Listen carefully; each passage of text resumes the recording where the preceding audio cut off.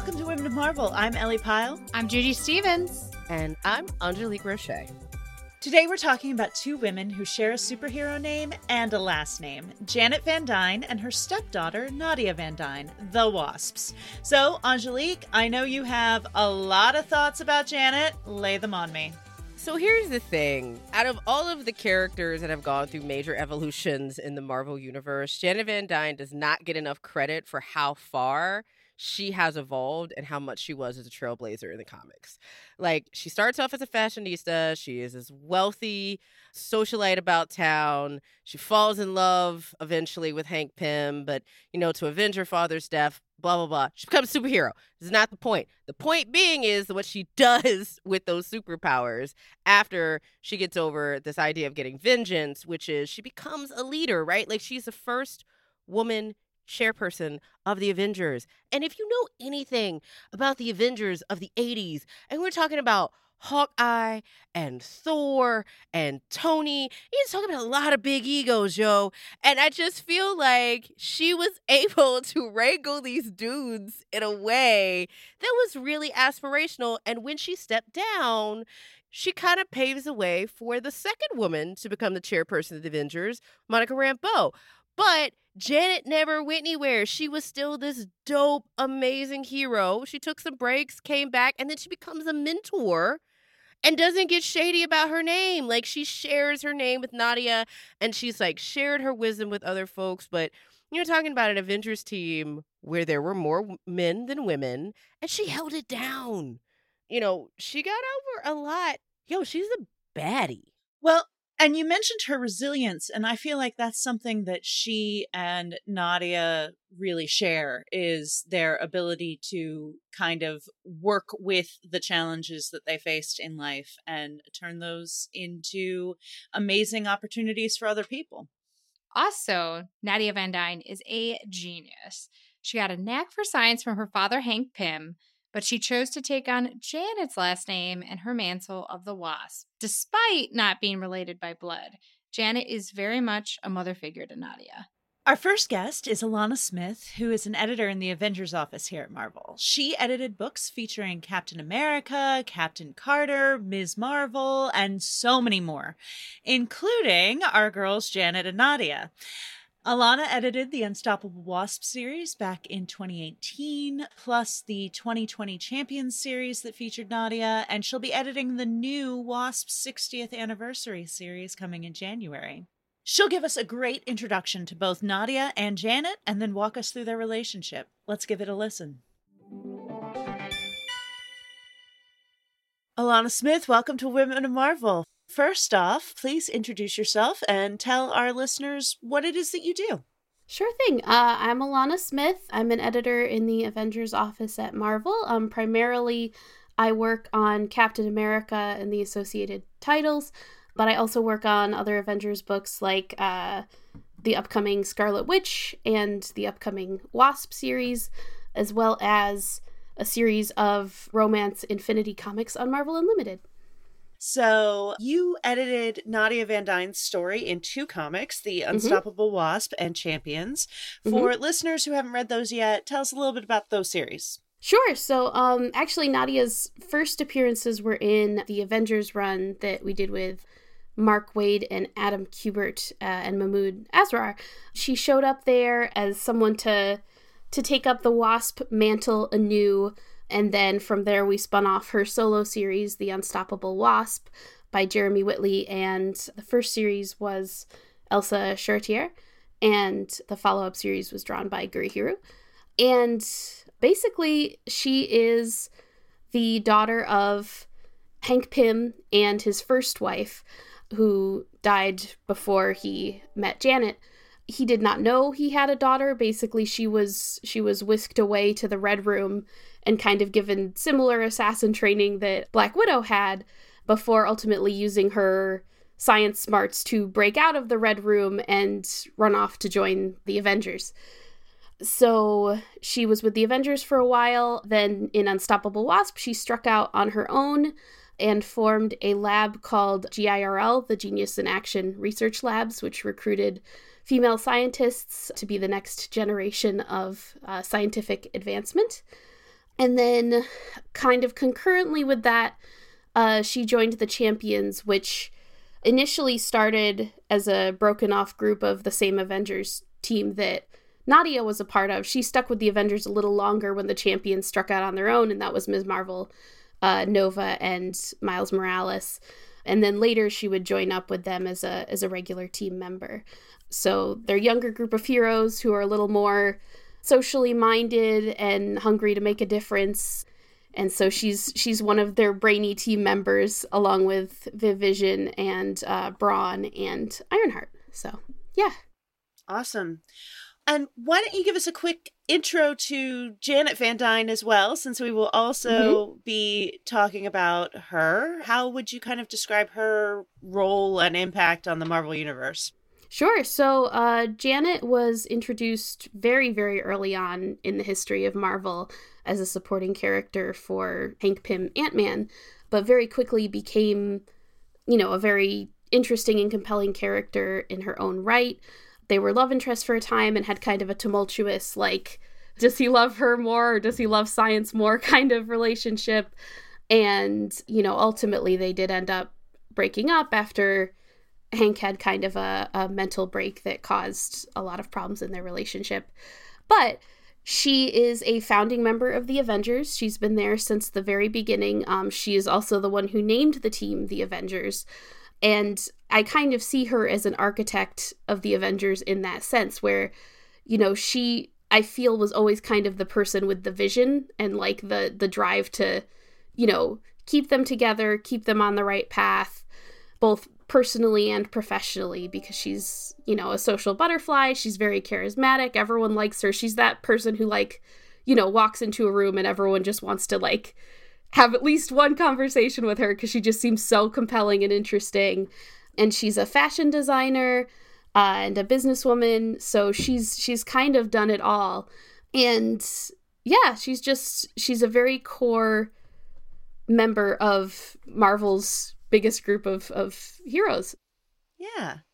Well, what we're going to be talking about a lot today is the relationship between these two wasps. And Nadia and Janet have a really interesting and strong relationship. What's your take on their relationship as an editor?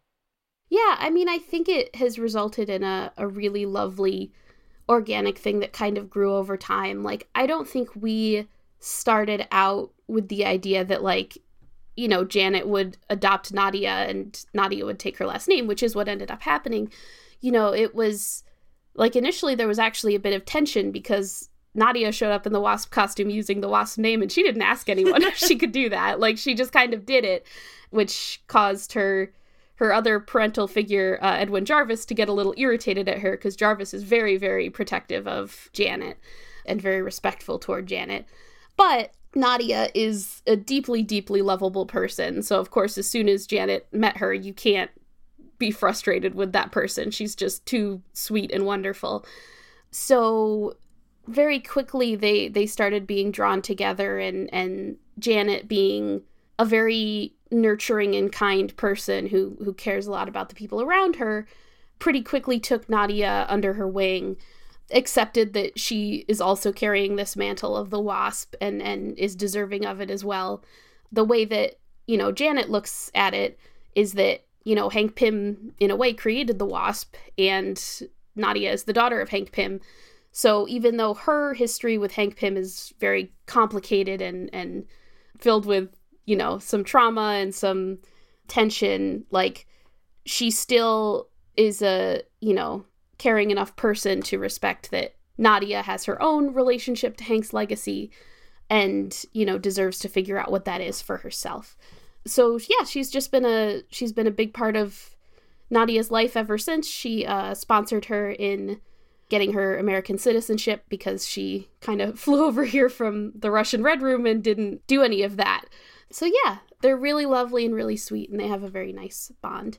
So for those who don't know, GIRL is the Genius in Action Research Labs, and they were founded to find the best female scientific minds to convince S.H.I.E.L.D. that their list needed an update. Did Janet have an official role in the founding of GIRL, or was she just kind of a supportive mother figure during the process?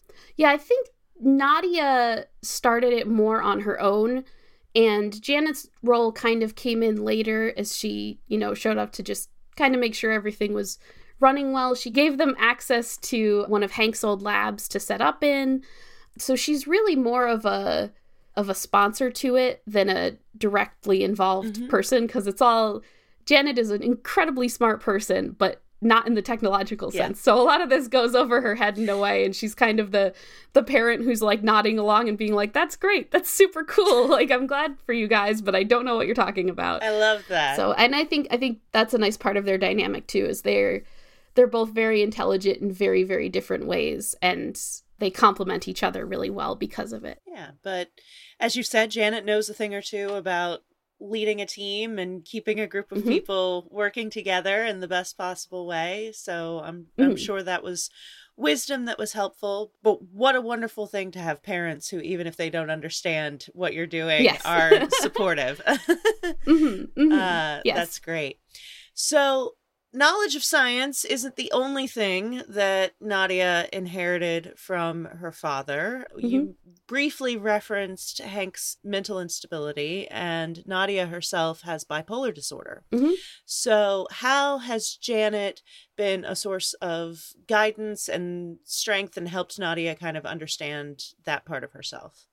For Janet, coming from the experience of dealing with Hank when he was at his worst, I don't think there was necessarily ever a point where Hank went and got a diagnosis and dealt with it.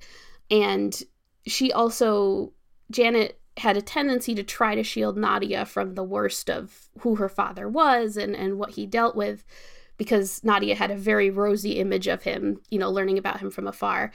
And so when we went into the story where Nadia discovers she has bipolar, Nadia doesn't really know what's going on. Nadia doesn't know why she feels like this. Nadia doesn't know that it's something she could have inherited. It's something that is another part of the legacy of her father, potentially. And so Janet kind of has to step in and be the guide in that moment and use the knowledge that she has to help Nadia be set on a better path than her father was. So she's helped Nadia a lot. She goes with Nadia to therapy sometimes, makes sure she's staying on track, and is just generally a very supportive and accepting voice in her life, even when she's going through some prickly times. Yeah, I always love any time our stories intersect with mental health and show our characters going to therapy. And I think that's such an important part of the world outside our window of it all, is, showing these superheroes dealing with those struggles, and that, that's its own kind of superpower in a way, taking responsibility for your health.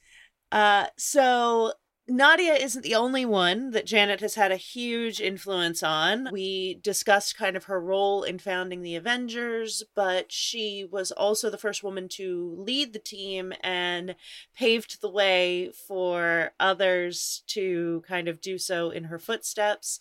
How has Janet kind of served as a mentor or role model for other characters across the Marvel Universe? I do want to mention first that, I think it's really cool that Janet exists. That's an oversimplification, but the idea that there was this ultra feminine but also ultra badass character who was leading the Avengers really before a lot of conversations started happening about representation in media and the need for female characters to be spotlighted in a meaningful way. This is stuff that was happening years and years ago. It's Janet's 60th anniversary next year. So I think a lot of those stories you can look back at and they've aged better than you would have expected. She's a different sort of competent than I think a lot of the characters around her are, in that, of course she's the natural person to run a team because she has almost certainly a relationship with everybody and knows everybody's birthdays and probably bakes everyone a cake every time someone has an event. She's just the person that you want in charge of things because she's very organized, but it comes from a place of deep care also, where she wants everyone to feel seen and acknowledged and cared for. And I think you know, you could argue that there's a degree to which, like, that's the traditional feminine role, and it would be easy to dismiss her because of that. But I think she's so much more complicated and interesting than just that. And it's just a facet of her that it just feels real and authentic. And I feel like you know that person. Like, you know that person who's just like the fashionista who blows in and you know, has a gift for everybody and, you know, remembers to ask about all your relatives who are sick. Like, I think it's just very cool that she hasn't had to change herself to take on those powerful roles. And, you know, she hasn't had to become cold or burdened with incredible trauma or, you know, anything like that. She just is who she is, and that naturally helps her gravitate toward a leadership role. Well, and in fact, we've even seen her bring resilience to the trauma she has experienced at times and not have that shape her in taking her away from herself, as you said. I also think there is something really wonderful about what you said about letting Janet play to those traditionally feminine strengths and showing the strength and leadership in that, you know, that she doesn't have to be a super scientist. She just has to be able to have a conversation with all of these super scientists she's surrounded by, you know, that she has the emotional intelligence that a lot of these heroes don't necessarily have, and that is its own superpower in a way, you know, being able to deal with people, which is not something that all of these very strong personalities are necessarily known for. Many of them are charming, but actually dealing with people, you know, not what I would go to Tony Stark for. Yeah, yes. So I agree with you that I think in many ways Janet was ahead of her time in terms of the roles that she was able to take on and how she approached leadership. Yeah. So you said that she has a new series coming up. It is her 60th anniversary, so there's going to be a new Wasp series. What can you tell us about that without getting too deep into spoilers? Sure. So it is a 4-part series celebrating Janet's 60th anniversary in the Marvel Universe. It's written by Al Ewing, kind of following up on the Ant-Man anniversary miniseries that he just did. So it's going to have a similar sort of structure and vibe to that. The artist is Cassiani, who drew Mockingbird for us back in the day and also Age of Conan Belit. And she's wonderful and amazing, and the pages are beautiful. And the story is Janet-centric, though Nadia will be involved as well.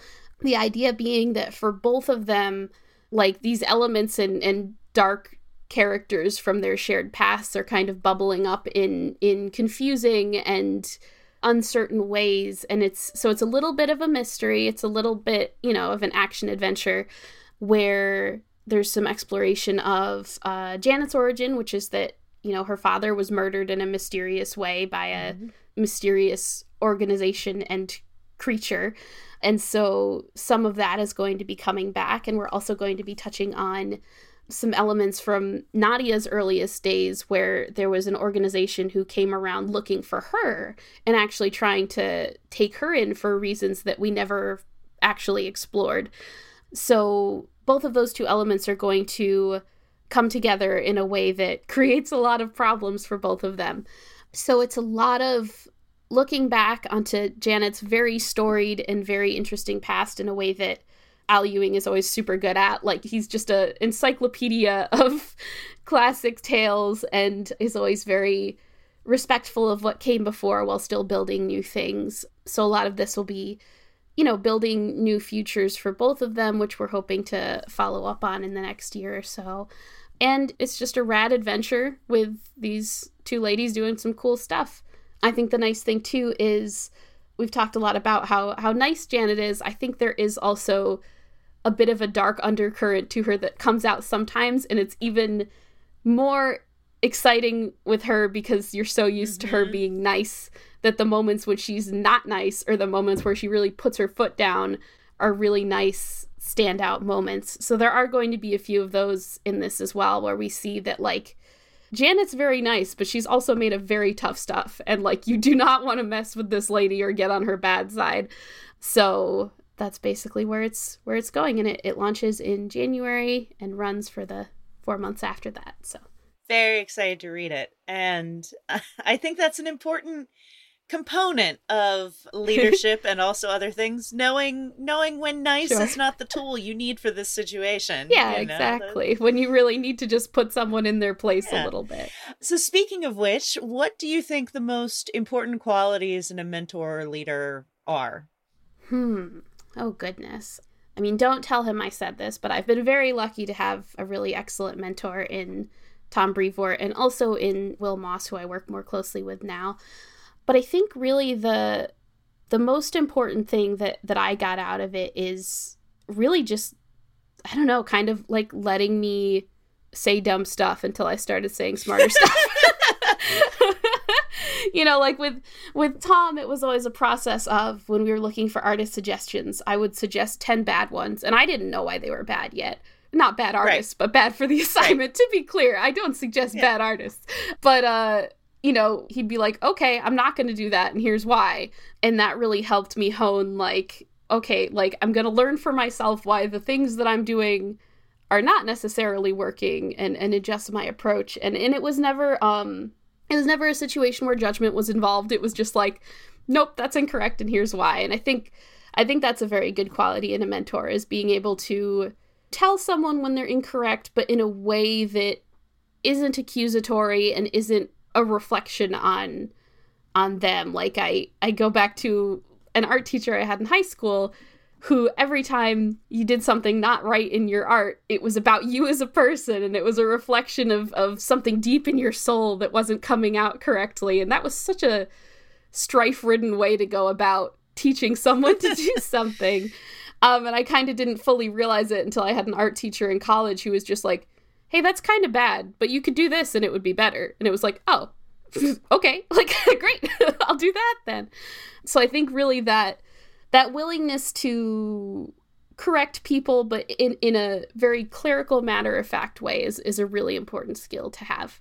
And for listeners who don't know, the casting process, as we call it, the pairing of writers and artists with projects with each other, is one of the most important but most esoteric parts of this job in terms of just figuring out, you know, what's going to work. How do you find a team that is going to work well together and be interesting and find that right fit? So I am very glad that Tom gave you that mentorship, but also want to honor how hard of a thing that is to just come in this job. It is very hard. And, you know, figure out how to do, because there are things that you're like, oh, obviously this, and, you know, nope. It's a complex social game as well. Absolutely. Where you're like, will this person jive well with this person if we put them together, or will their foibles clash? And it's, you know, something Janet Van Dyne would be very good at, to bring it full circle. She'd be a great comic book editor. She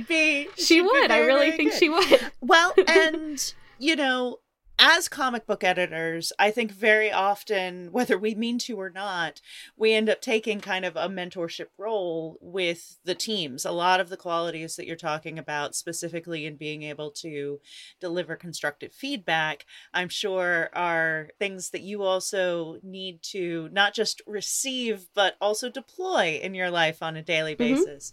So definitely. What has editing kind of taught you about those skills and about mentorship?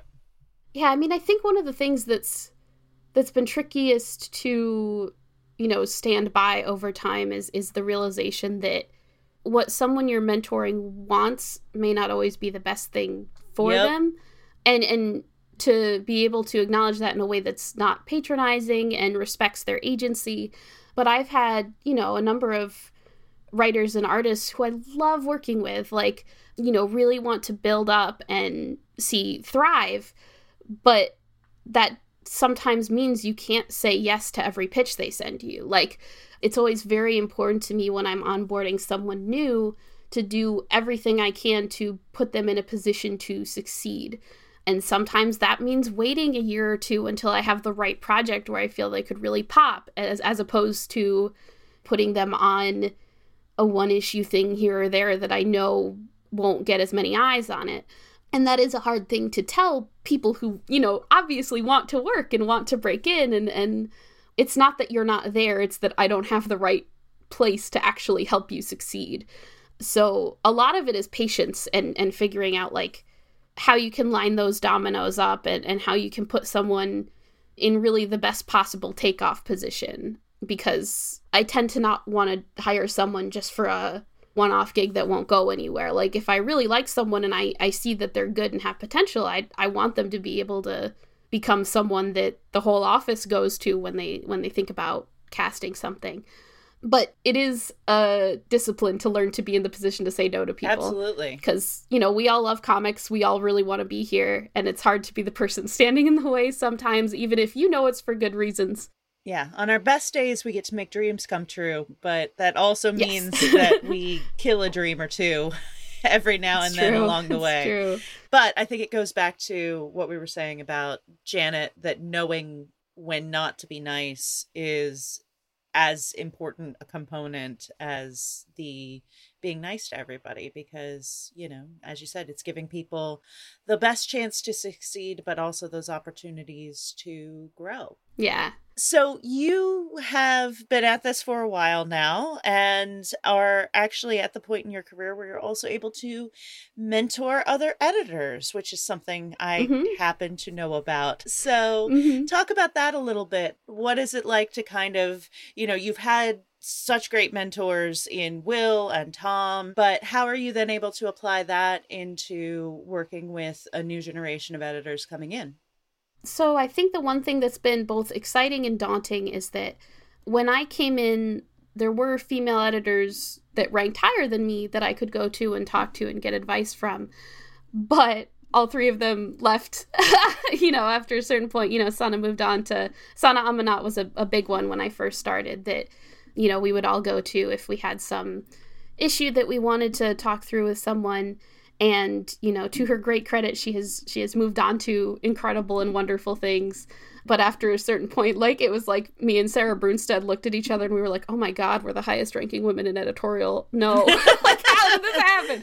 Now we have to be competent and helpful and so on, which is a responsibility that I do take very, very seriously.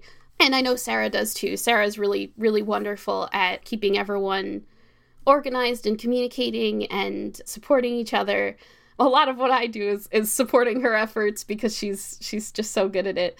But really I feel much more loyalty to my fellow employees. So, if they ask me a question, I will answer honestly. Like if they, ask me how something usually works, I will answer honestly. And honesty has been one of the most important mentorship tools I have in this, which is, sometimes things don't work out how you want them to, but here's how to navigate it if they don't. And here's how to keep hope alive if something gets really frustrating. And, here's the realistic read on how this situation usually pans out. And so really it's been a lot of trying to make sure that people coming up who are newer than me are equipped to deal with situations, are prepared to go into things with clear eyes, and also know that they have people to fall back on if they get into a situation where they need to vent or they need support or they need, something to happen in a certain way. It's really just trying to be as accessible and open as possible and as honest as possible at any turn.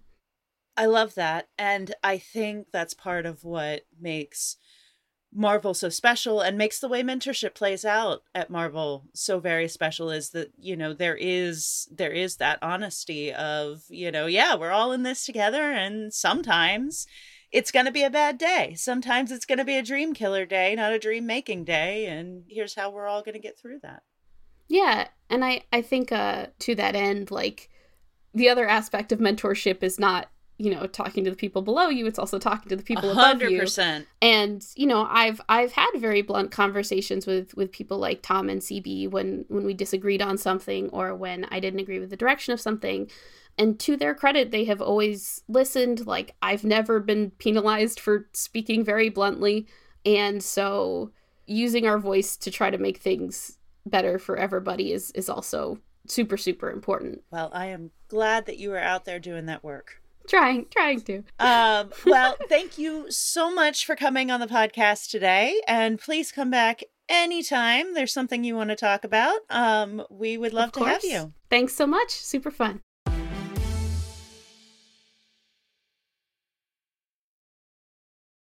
Among many other things, Alanna is currently editing Captain America, Sentinel of Liberty. Issue 6 hit shelves this week, and the Captain America and the Winter Soldier special #1 is out next week, so get that on your pull lists.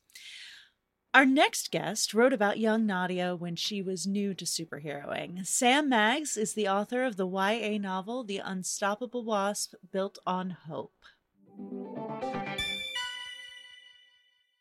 Hello, Sam Maggs. Welcome back to Women of Marvel. Oh, hi, Ellie. Thank you so much. We know and love you here, but just in case people are listening to one of your episodes for the first time, please introduce yourself and tell our listeners what you do. Oh, sure. Well, hi, everyone listening. My name is Sam Maggs. I'm a writer of books, comics, and video games for Marvel. So I have written, just a wide variety of things. I wrote all of Marvel Action Captain Marvel for IDW and Marvel, which was a delightful all ages series focused on Carol, a YA novel for Marvel Press called The Unstoppable Wasp Built on Hope about Nadia van Dyne, which I think we'll be talking a lot about today. And I've also written for video games. I wrote on Marvel's Spider-Man for the PlayStation through Insomniac Games, which was also delightful. Always fun to write a little Peter. So yeah, I've sort of run the gamut on Marvel projects, and I'm always delighted to be here talking to the women of Marvel. And we're delighted to have you here. So you mentioned your Marvel YA novel, The Unstoppable Wasp Built on Hope. It's about Nadia van Dyne. For listeners who haven't read it yet, tell us a little bit about the book.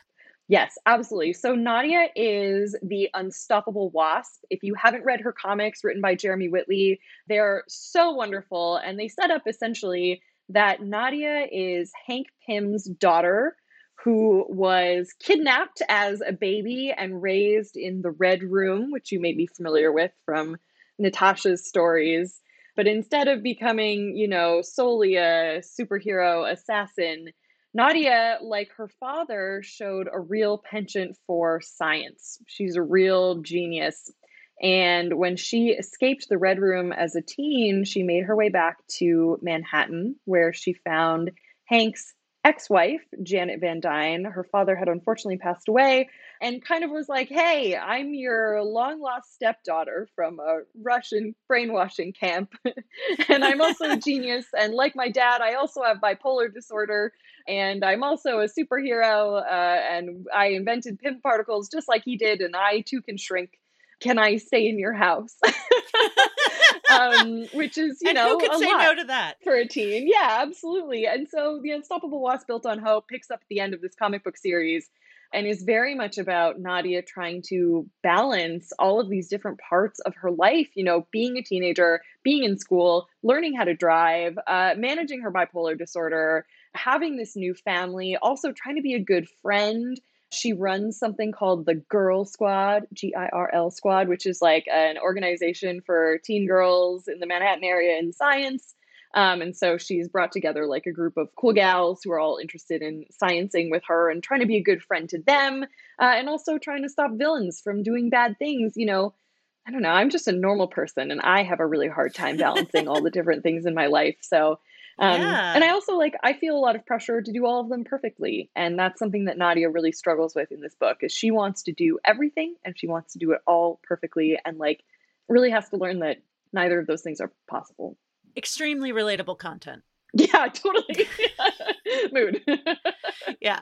So this season on Women of Marvel, we are talking about the superpower of mentorship. So you already mentioned a little bit that Nadia and Janet have a very interesting and strong relationship.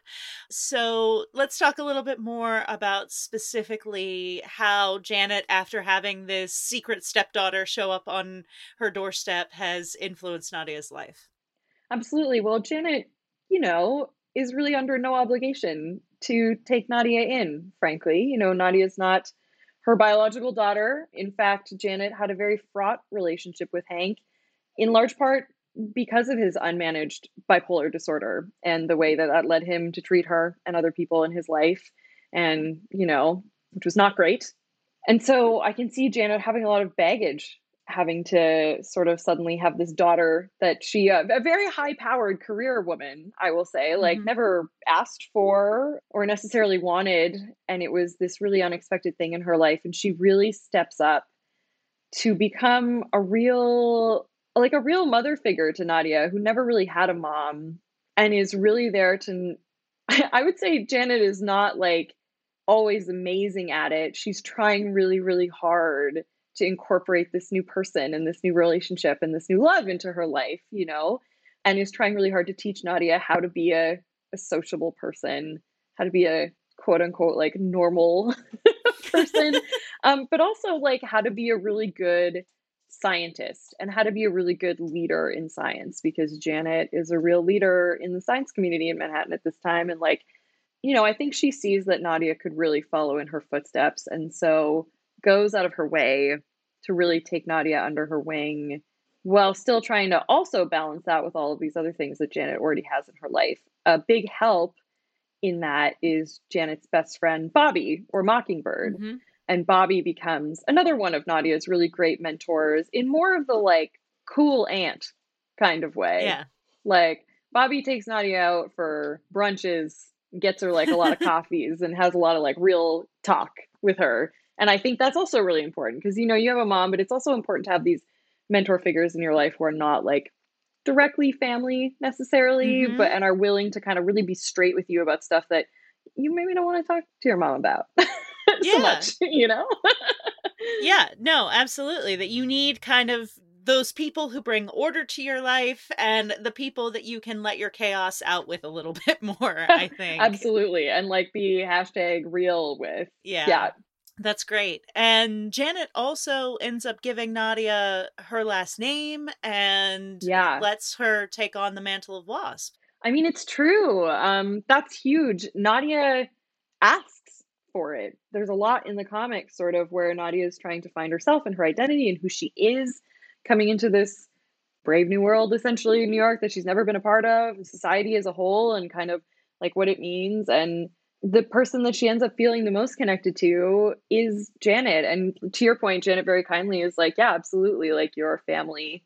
You will always be family and you are Van Dyne, like at the end of the day, which I think is really special. And I think it's nice that she, you know, Janet, I think is often defined by her relationship to Hank Pym.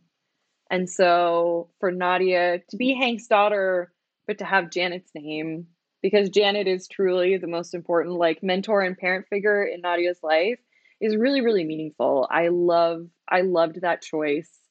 I love that it was something that Janet also felt was really meaningful. And it just establishes Nadia as part of this family, you know, in perpetuity, which I think is really nice.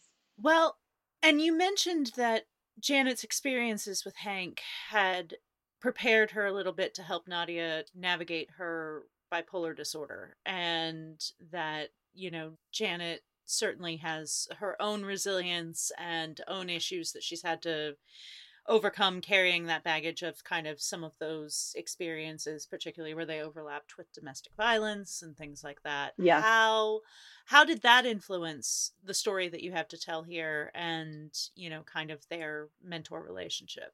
This is a great question. One of the things that was really important to me when writing this book, something I talked to Jeremy a lot about in preparing to take on this book, was that Nadia's bipolar disorder and her mental illness was not like a part of her tragic backstory.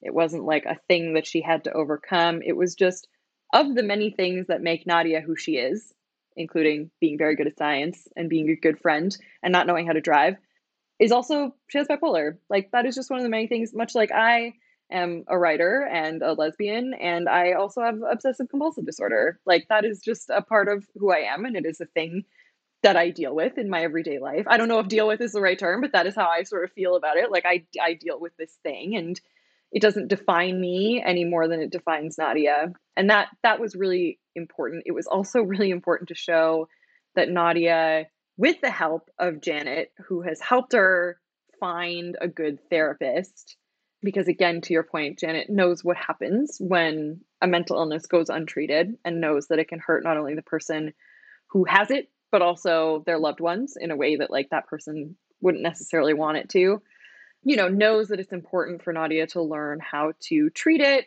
live with it early on in her life. And so in the book, Nadia goes to therapy pretty frequently and like is medicated and talks through her issues with a therapist. And frankly, Ellie, I gotta tell you, I think all superheroes should be in therapy. I agree I with think you. all people should be in therapy, but like they see a lot of stuff. Like, Yeah. Yeah. So the fact that Nadia has bipolar disorder is almost like, of course she also needs therapy, but like, come on, everybody here in the Marvel Universe should definitely be going to therapy. But like, I think that's really important to Janet because she doesn't want to see Nadia go down the same route that Hank did, because Janet loved Hank, and that was obviously like very fraught and difficult and painful. And like the last thing she would want is for her sort of like adopted child to also have to deal with that sort of pain. And like, this is something Nadia's will live with her whole life and will manage her whole life. And so learning to do it at this age while she's also learning all these other things about herself and how to deal with all these other parts of herself is important. And I love that Janet takes some responsibility for that for someone that she is responsible for. Nadia's a minor, like she needs a parent to help her with these things. So yeah. Talking about all superheroes going to therapy, I worked on the very first few issues of Silk. Oh, but yeah. It warmed my heart when at the end of that first run of the series, I heard that Devin Lewis, who was editing it at the time, would ask Robbie Thompson every month, did Silk go to therapy this month? Why or why not? And if she didn't, what is the story reason she didn't make it there? And I loved that so much. It was one of those moments where it was like, oh, like this person who I had mentored has grown up and is asking these great questions, and I love Yeah. it. It's amazing. But all of which is to say that I agree completely that I think, these superheroes see a lot of things. And because there are so many of us who navigate something or other, for me, it's always been ADD that, is the thing that since I was a teenager. But we learn ways to navigate and we learn, kind of tools for that. And I think the more that we can model that in these superheroes, because it is the world outside our window, they are supposed to be relatable. Yeah.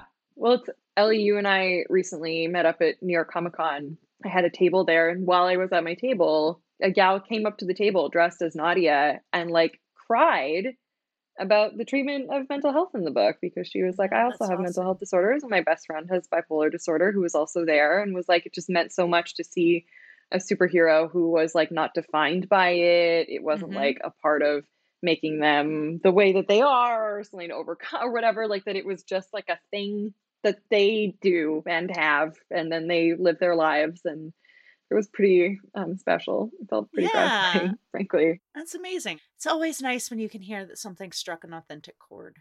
Yeah, absolutely. Talking about the real world a little bit, what do you think are most important qualities in a mentor or leader? Oh, great question. Someone who is willing to listen without judgment, I think, is really huge, because like learning a new thing is scary. Taking a new step in any direction is scary. Reaching out for help is scary. So someone who is there to sort of like reach out a hand in the other direction and say, it's okay, you can tell me what's going on, I'm here to help you, again, without sort of judgment, is huge. I also think like just being willing to take a chance on someone that you see something special in, whether that be as a friend or potential like coworker, or I would be nowhere in my career without having had people who are willing to reach out a hand to me and say like, I see potential in you and I would like to teach you and take a risk on you in the hopes that like you can make something of it. And like I would be nowhere without that. And I think that is true for most people. And so I think that we also have an obligation to then do that in return to sort of the next generation 100%. of people coming up. That has all been my experience as well. There was somebody who wanted me to be in that room, who saw something that they wanted to take a chance on. And I agree with you 100% that it's then our responsibility to do that for other people. Yeah. Are there any particular experiences with mentorship where that has kind of impacted your own career, either, as a mentor or mentee, that you'd like to share with us? Oh, yeah, absolutely. I mean, there have been two people who have been like really instrumental to my career in general. The first was because I came up sort of through video games first. And so my first mentor in video games was Patrick Weeks. They're the lead writer at a studio called BioWare. They work on Dragon Age and Mass Effect, which are like two of my favorite games of all time. And I had published a couple of books at this point, but was really looking to make my way into video games. And they were someone who was like, did not have to, for any reason other than they must have seen something in me, sort of reached out a hand and was like, I think you could do really well here and I want to help you succeed, and like taught me how to write video games basically. And I think they're like the best person in the business who does that. And so I feel so incredibly lucky to have had that, and they remain like a great friend to this day. And alternately, on top of that, I work across mediums. I work in video games and novels and comics. And someone who has been wonderful to me my whole career has been Margaret Stoll, who is at Marvel as well, for having written Captain Marvel and countless numbers of other things. But, Margie also came up through video games, has been working in video games since the 90s, when not a lot of women did that, and is someone who kind of looked at me and was like, hey, you do all the different things that I do. We should hang out. And has like very much taken me under her wing and has supported me and helped me find gigs, and has just like generally been a wonderful mentor in terms of like being a woman in video games, being a woman in comics, the pitfalls and hardships that can come along with that, how to deal with that, how to advocate for yourself. Someone who has been wonderful about helping me advocate, because that can be really hard to do as a woman in these industries too. You kind of show up in these big studios working for these big IPs that you love so much, and you're kind of just happy to be there, but also like Margie has always very much been a real know your value kind of gal, and that's important.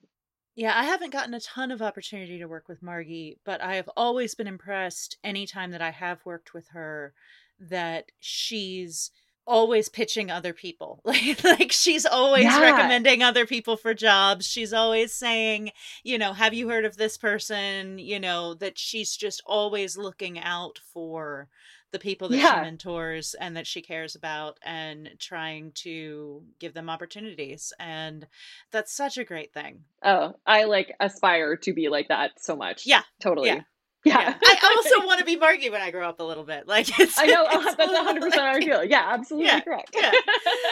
So just and to be someone who's able to do that in a way that, because it's always tricky when you're trying to recommend people for a job, when you're trying to, but to do it in a way that feels so authentic and not like you're pushing people, on people is a very good skill. And how about opportunities for you to then, as you said, kind of reach back and mentor yourself? Have you had much opportunity to do that?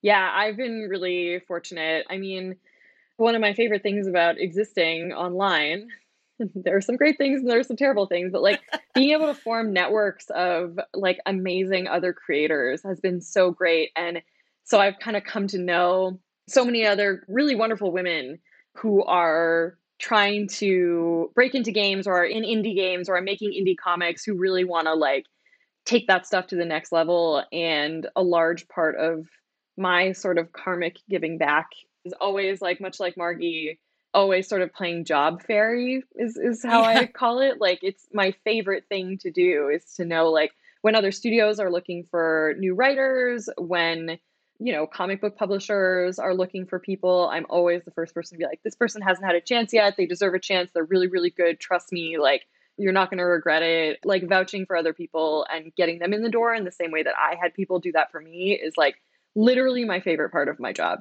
genuinely and truly. And I have been very fortunate to be able to do that in a lot of different places, moments in my career, and continue to do so. And like, selfishly is also the best feeling in the world to be like, yeah, I helped get them that job. Like, I introduced them to the right people, and they did all the hard work, obviously, to get there. But like, I opened that door that they were prepared to walk through. But to be able to be the door opener is like, feels really good. It feels really good, especially when we're talking about marginalized people. Like, it's doubly hard to have that door open to you when you are queer, a woman, a person of color, marginalized in any of those ways, like the doors stay shut way longer unless you have someone from the inside who's willing to kind of open it for you. So to be able to be that person, I don't take that lightly. Yeah, I agree with you that's one of the greatest feelings, when you can give an opportunity to somebody who's going to create a lot of amazing work that people may not have seen otherwise, or not seen as soon. So, oh my God, yeah, absolutely. I love that. Very glad that you were out there doing that work. Oh gosh. And I am so excited to read whatever you're writing next. Oh, Ellie, anytime. Love to talk about Nadia. Thank you for having me. Sam never ceases to be amazing. Like, she does everything. She writes comics and books and video games and has such great insights on our characters. And you can tell that she really is invested in their stories and has like a true love for where they're going. She really does. And speaking of young female scientists, Angelique, you want to talk to me about next week? Oh, do I? Oh my gosh, I'm so excited because we're going to be talking about one of the coolest characters in the Marvel Universe. And in fact, the smartest, not just the smartest 9-year-old, the smartest character in the Marvel Universe, Lunella Lafayette, aka Moon Girl. And we're going to hear from one of the co-creators of the character, Amy Reeder, who I'm so stoked to talk to. I just can't wait for everyone to hear about how this 9-year-old genius learns from the people around her. So excited. Moon Girl is the best, and I cannot wait to hear this conversation. Until then, Women of Marvel is produced by Isabel Robertson, Cara McGurk-Allison, Ellie Pyle, Judy Stevens, and Angelique Roche.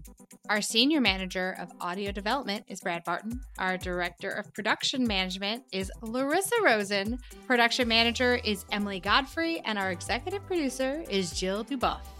Listen weekly on SiriusXM and on Marvel Podcasts Unlimited on Apple Podcasts. See you next week.